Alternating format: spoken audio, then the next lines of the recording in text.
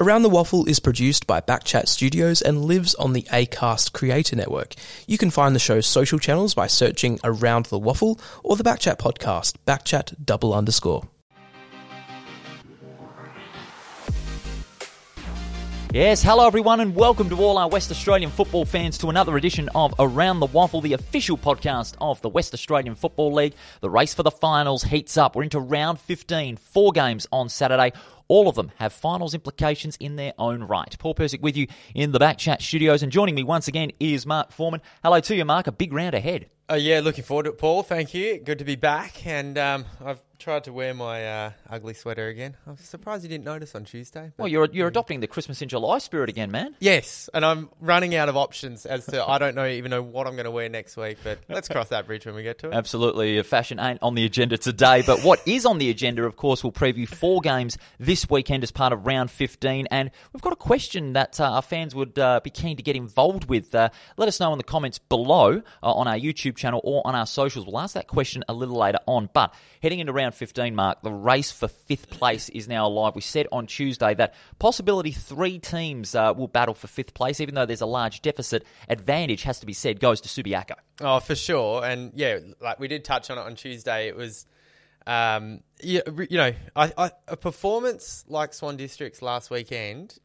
means that, look, it's going to be very tough for them because they're 3 games back as well as percentage. But by knocking off Subiaco, they've sort of showed that it's a shame in a way because, they've put themselves that far back, but we know what they can produce when they put the foot down. So the Swans are a much better side than what the record this season shows. 5 wins and 8 losses, including those 5 by less than 10 points that they lost, and a few of those at home. Yeah, 100%. And that's, that's why it's a shame to see them so far down because a very loyal supporter base and a club that we know can really turn it on. So losing those close games has cost them. So I'd be super surprised to see them make it. But with a result like we saw last week, they showed that they probably deserve to be in there if they can string a few together. But West Perth probably the ones to take it off Subiaco, if anybody. But Subi's had a brilliant year. They certainly have. Subiaco, they've had a great year. As far as West Perth is concerned, they haven't been convincing. Nothing has really gelled this year. Maybe still basking in the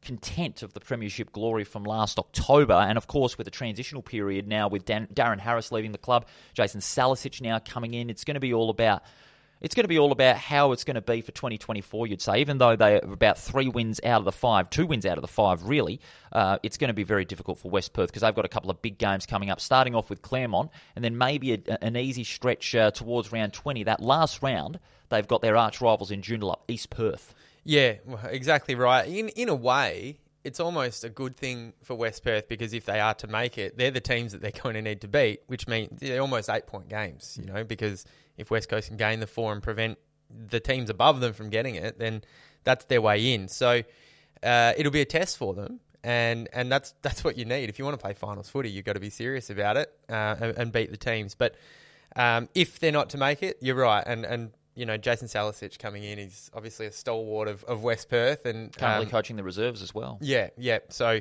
to have his influence will be really important for them building as they go forward. Absolutely, of course. So all 3 sides are involved in big games in round 15. A reminder that every game in round 15 is live, free and in full on the AFL app. This is Around the Waffle, the official podcast of the West Australian Football League. And that's where we're going to go to now, Mark. The first game of round 14. This is at 2:10 on Saturday, round 15 rather, and it's at 12:10 p.m. on Saturday, and it's live on Channel 7. Peel Thunder and East Perth, first versus fourth, Lane Group Stadium in Mandurah. Peel expected to bounce back where they're hardly beaten at home against the Royal side, looking for win number 8. Yeah, on the bounce, they're just building perfectly through the back end of the season. I remember you said on Tuesday you thought that maybe they might not lose again for the rest of the year. They're just looking like a complete side at the moment, East Perth. Their midfield, their forward line and their back line are all gelling into one. And I said earlier in the season that it was mainly due to the fact that Ross McQueen, their coach, who we spoke to on Tuesday, is able to get the side together and galvanise them into a winning combination. He and Hamish Brayshaw have said that they're the galvanisers of the side that really gets them going for each game. Seems that way, and this will be a really good test for East Perth. Like you said, going down there is a hard place to win, and well, given it's metro footy, this is almost actually, it's a long way to go down to Mandurah. So The road trip for East Perth. Looking forward to seeing, if Peel can really take it up to them, because they are the trendsetters, and they are for a reason. Well, the problem is for Peel Thunder, they'll still have a couple of those Dockers players being elevated to that side because they had a couple of more injuries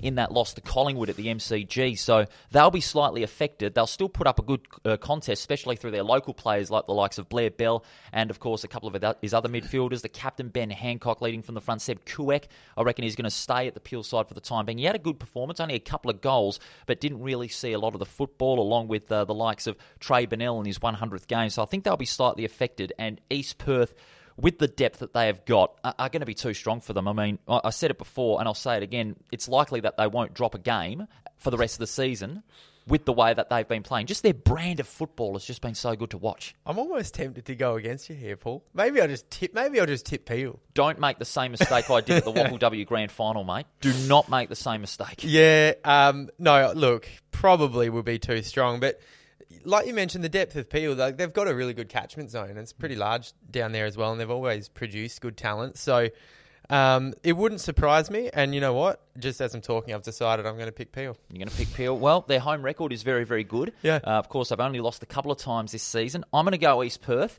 But they're the side to beat. I'm excited to revisit this next week. Same. Oh, it's going to be very, very good. But it will be a good game, of course. That'll be live on Channel 7 at 12:10 at Lane Group Stadium. The next one on Saturday at Leederville Oval is Subiaco needing to bounce back against a Perth side that over the last couple of weeks have been very, very competitive, showing positive glimpses. This one may be a closer game than some may think, Mark. Yeah, and Subi will be... Look, we sung the praises of Swans on Tuesday, but Subi will be really narky about dropping that one. Not a game they would have expected to drop, and I'm absolutely predicting a really strong bounce back from Subi.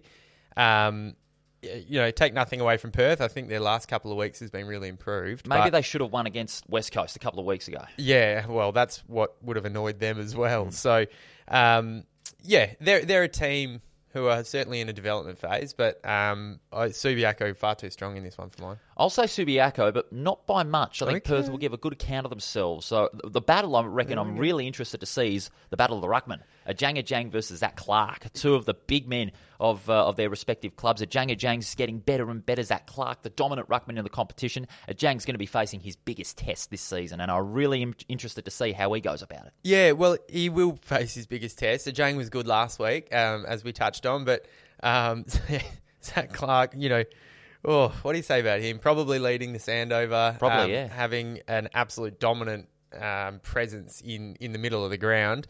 And not surprisingly, you can see his class. But looking forward to seeing Ajang sort of take him on. And I reckon it's a challenge that he'll embrace. He seems to be that kind of ruckman that he just sort of thrives on, trying to take down the big guys. So I reckon what Perth may have over Subiaco slightly is the fact that they've got some good prominent forwards, Subiaco, but they just need to fire a little bit more. They've got to rely on a couple of reliable forwards that can kick big bags. The one for Perth, Sam Stubbs, and Harry Quartermain, they can kick big bags. That's what might bring Perth a little closer to the Lions, but Subiaco's overall depth will be too much. Yep, I think you've nail on the head. You've summed it up well, and they've maybe overachieved, probably within Subiaco. They probably did believe in themselves, but what they've put out has been really strong. And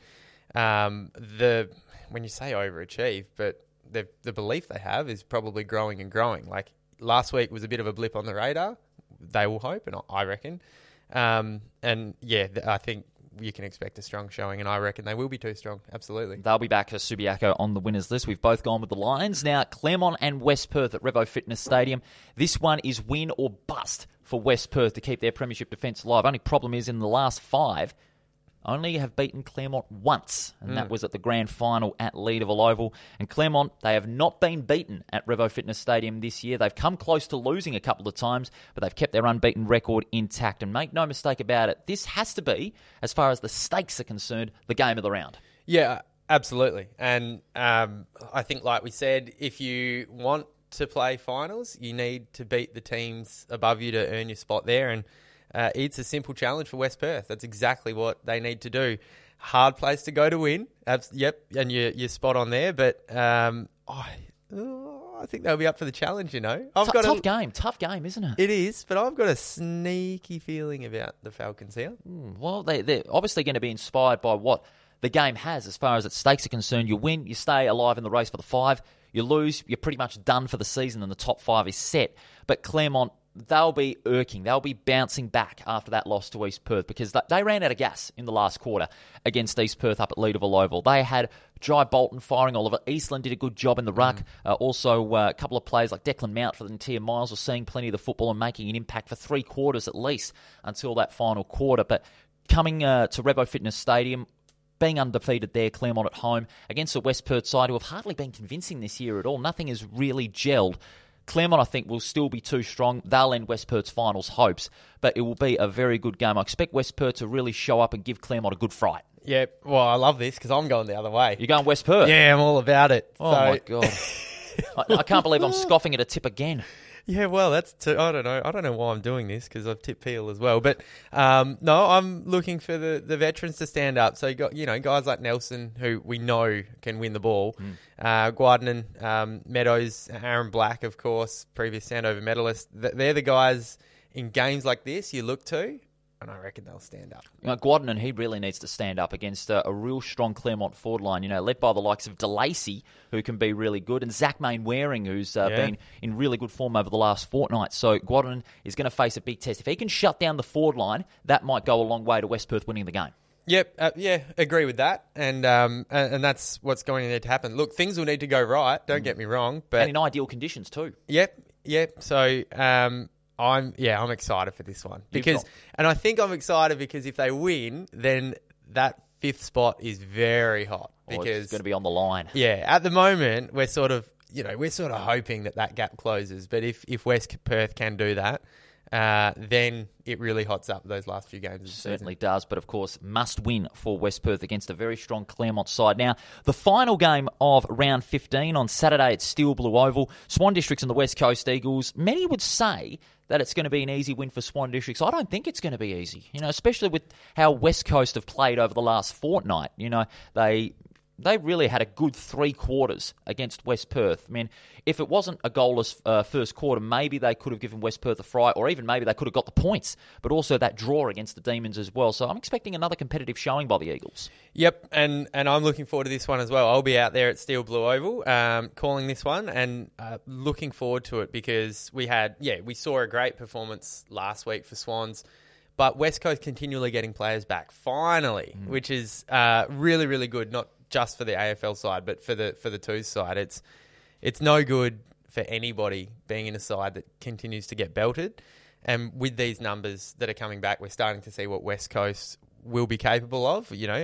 Perhaps we won't see the full extent even this year, but they are getting numbers back. You're right, Paul. And as they continue to do that, they're going to be more and more of a chance. And absolutely, I think they're an outside chance. I'm not going to tip them, but I absolutely do not write off their credentials in this one. Yeah, and also from a Swan District's point of view, it's one that I reckon they're going to be in for a hard game of football, especially with the numbers that they'll be getting back and the increased endeavour that West Coast have shown over the last couple of weeks. But as we said earlier this week on Tuesday, Swan Districts, they'll be buoyed by that close win over Subiaco at home. It's kept their faint hopes of the 5th place spot alive.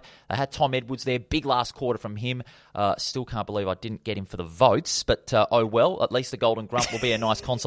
Yeah, absolutely. He was in prominent form, saw plenty of the football. Jesse Turner, Aidan Clark, they were both fantastic. So I think that midfield battle is going to decide the game, and Swan Districts will get up. Maybe by about 20 to 30 points, I think. It's going to be a competitive game, but Swan Districts will pull away.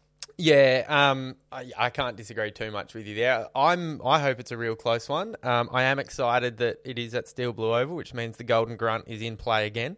But I think it will be the Swans who get up. I'll go a little less. Okay. Maybe out of optimism. Let's go 16 points. 16, not a bad call. Not a bad call indeed. Okay, just before we wrap up today, Mark, a bit of a question for the fans here. It was off the back of a story that we saw in the paper yesterday about the WACA ground, confident that it will complete its facelift. And that got us thinking, once East Fremantle complete their temporary residency, so to speak, at the WACA, playing their home games, should it be used as a neutral venue for future matches? Like, give it like a real match of the round feel.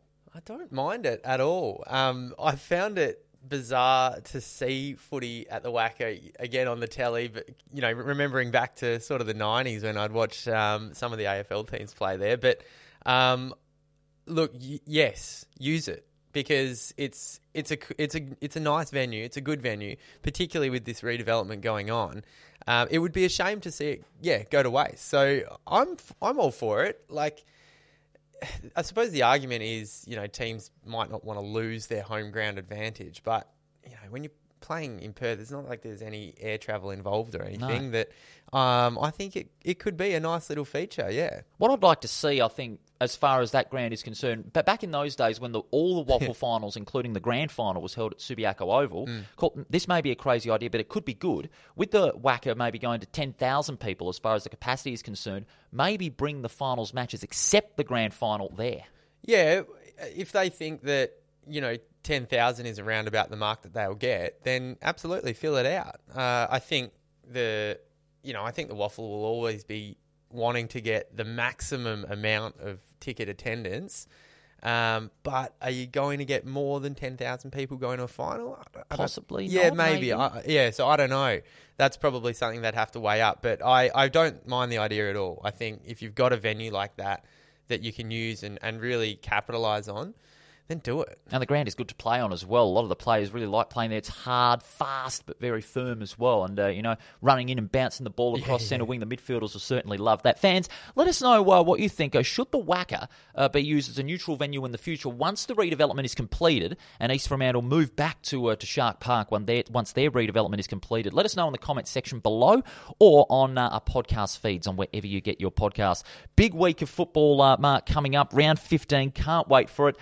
All the best with the call over at Steel Blue Oval. Thank you, Paul. Likewise, where are you this week? Don't know this week, but got my fingers crossed. Maybe I'd want to be at Revo Fitness Stadium. I reckon that game is going to have plenty of stakes for both teams, but hopefully I'll find out in due course. Very good, and looking forward to it. Been enjoyable once again, and look forward to seeing you on Tuesday. Thanks, Mark. All the very best. And thank you to all our listeners and viewers for tuning in to another edition of Around the Waffle. It's the official podcast of the West Australian Football League. We've got socials on Facebook, Twitter and Instagram. Give us a big thumbs up and like our pages. We really do appreciate it. You can watch every episode on the Backchat Studios YouTube channel or listen on wherever you get your podcast. We'll review round 15 on Tuesday here on Around the Waffle. Thanks for your company. We'll see you next time.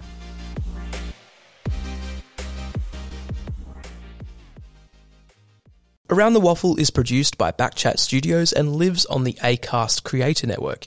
You can find the show's social channels by searching Around the Waffle or the Backchat podcast, Backchat _.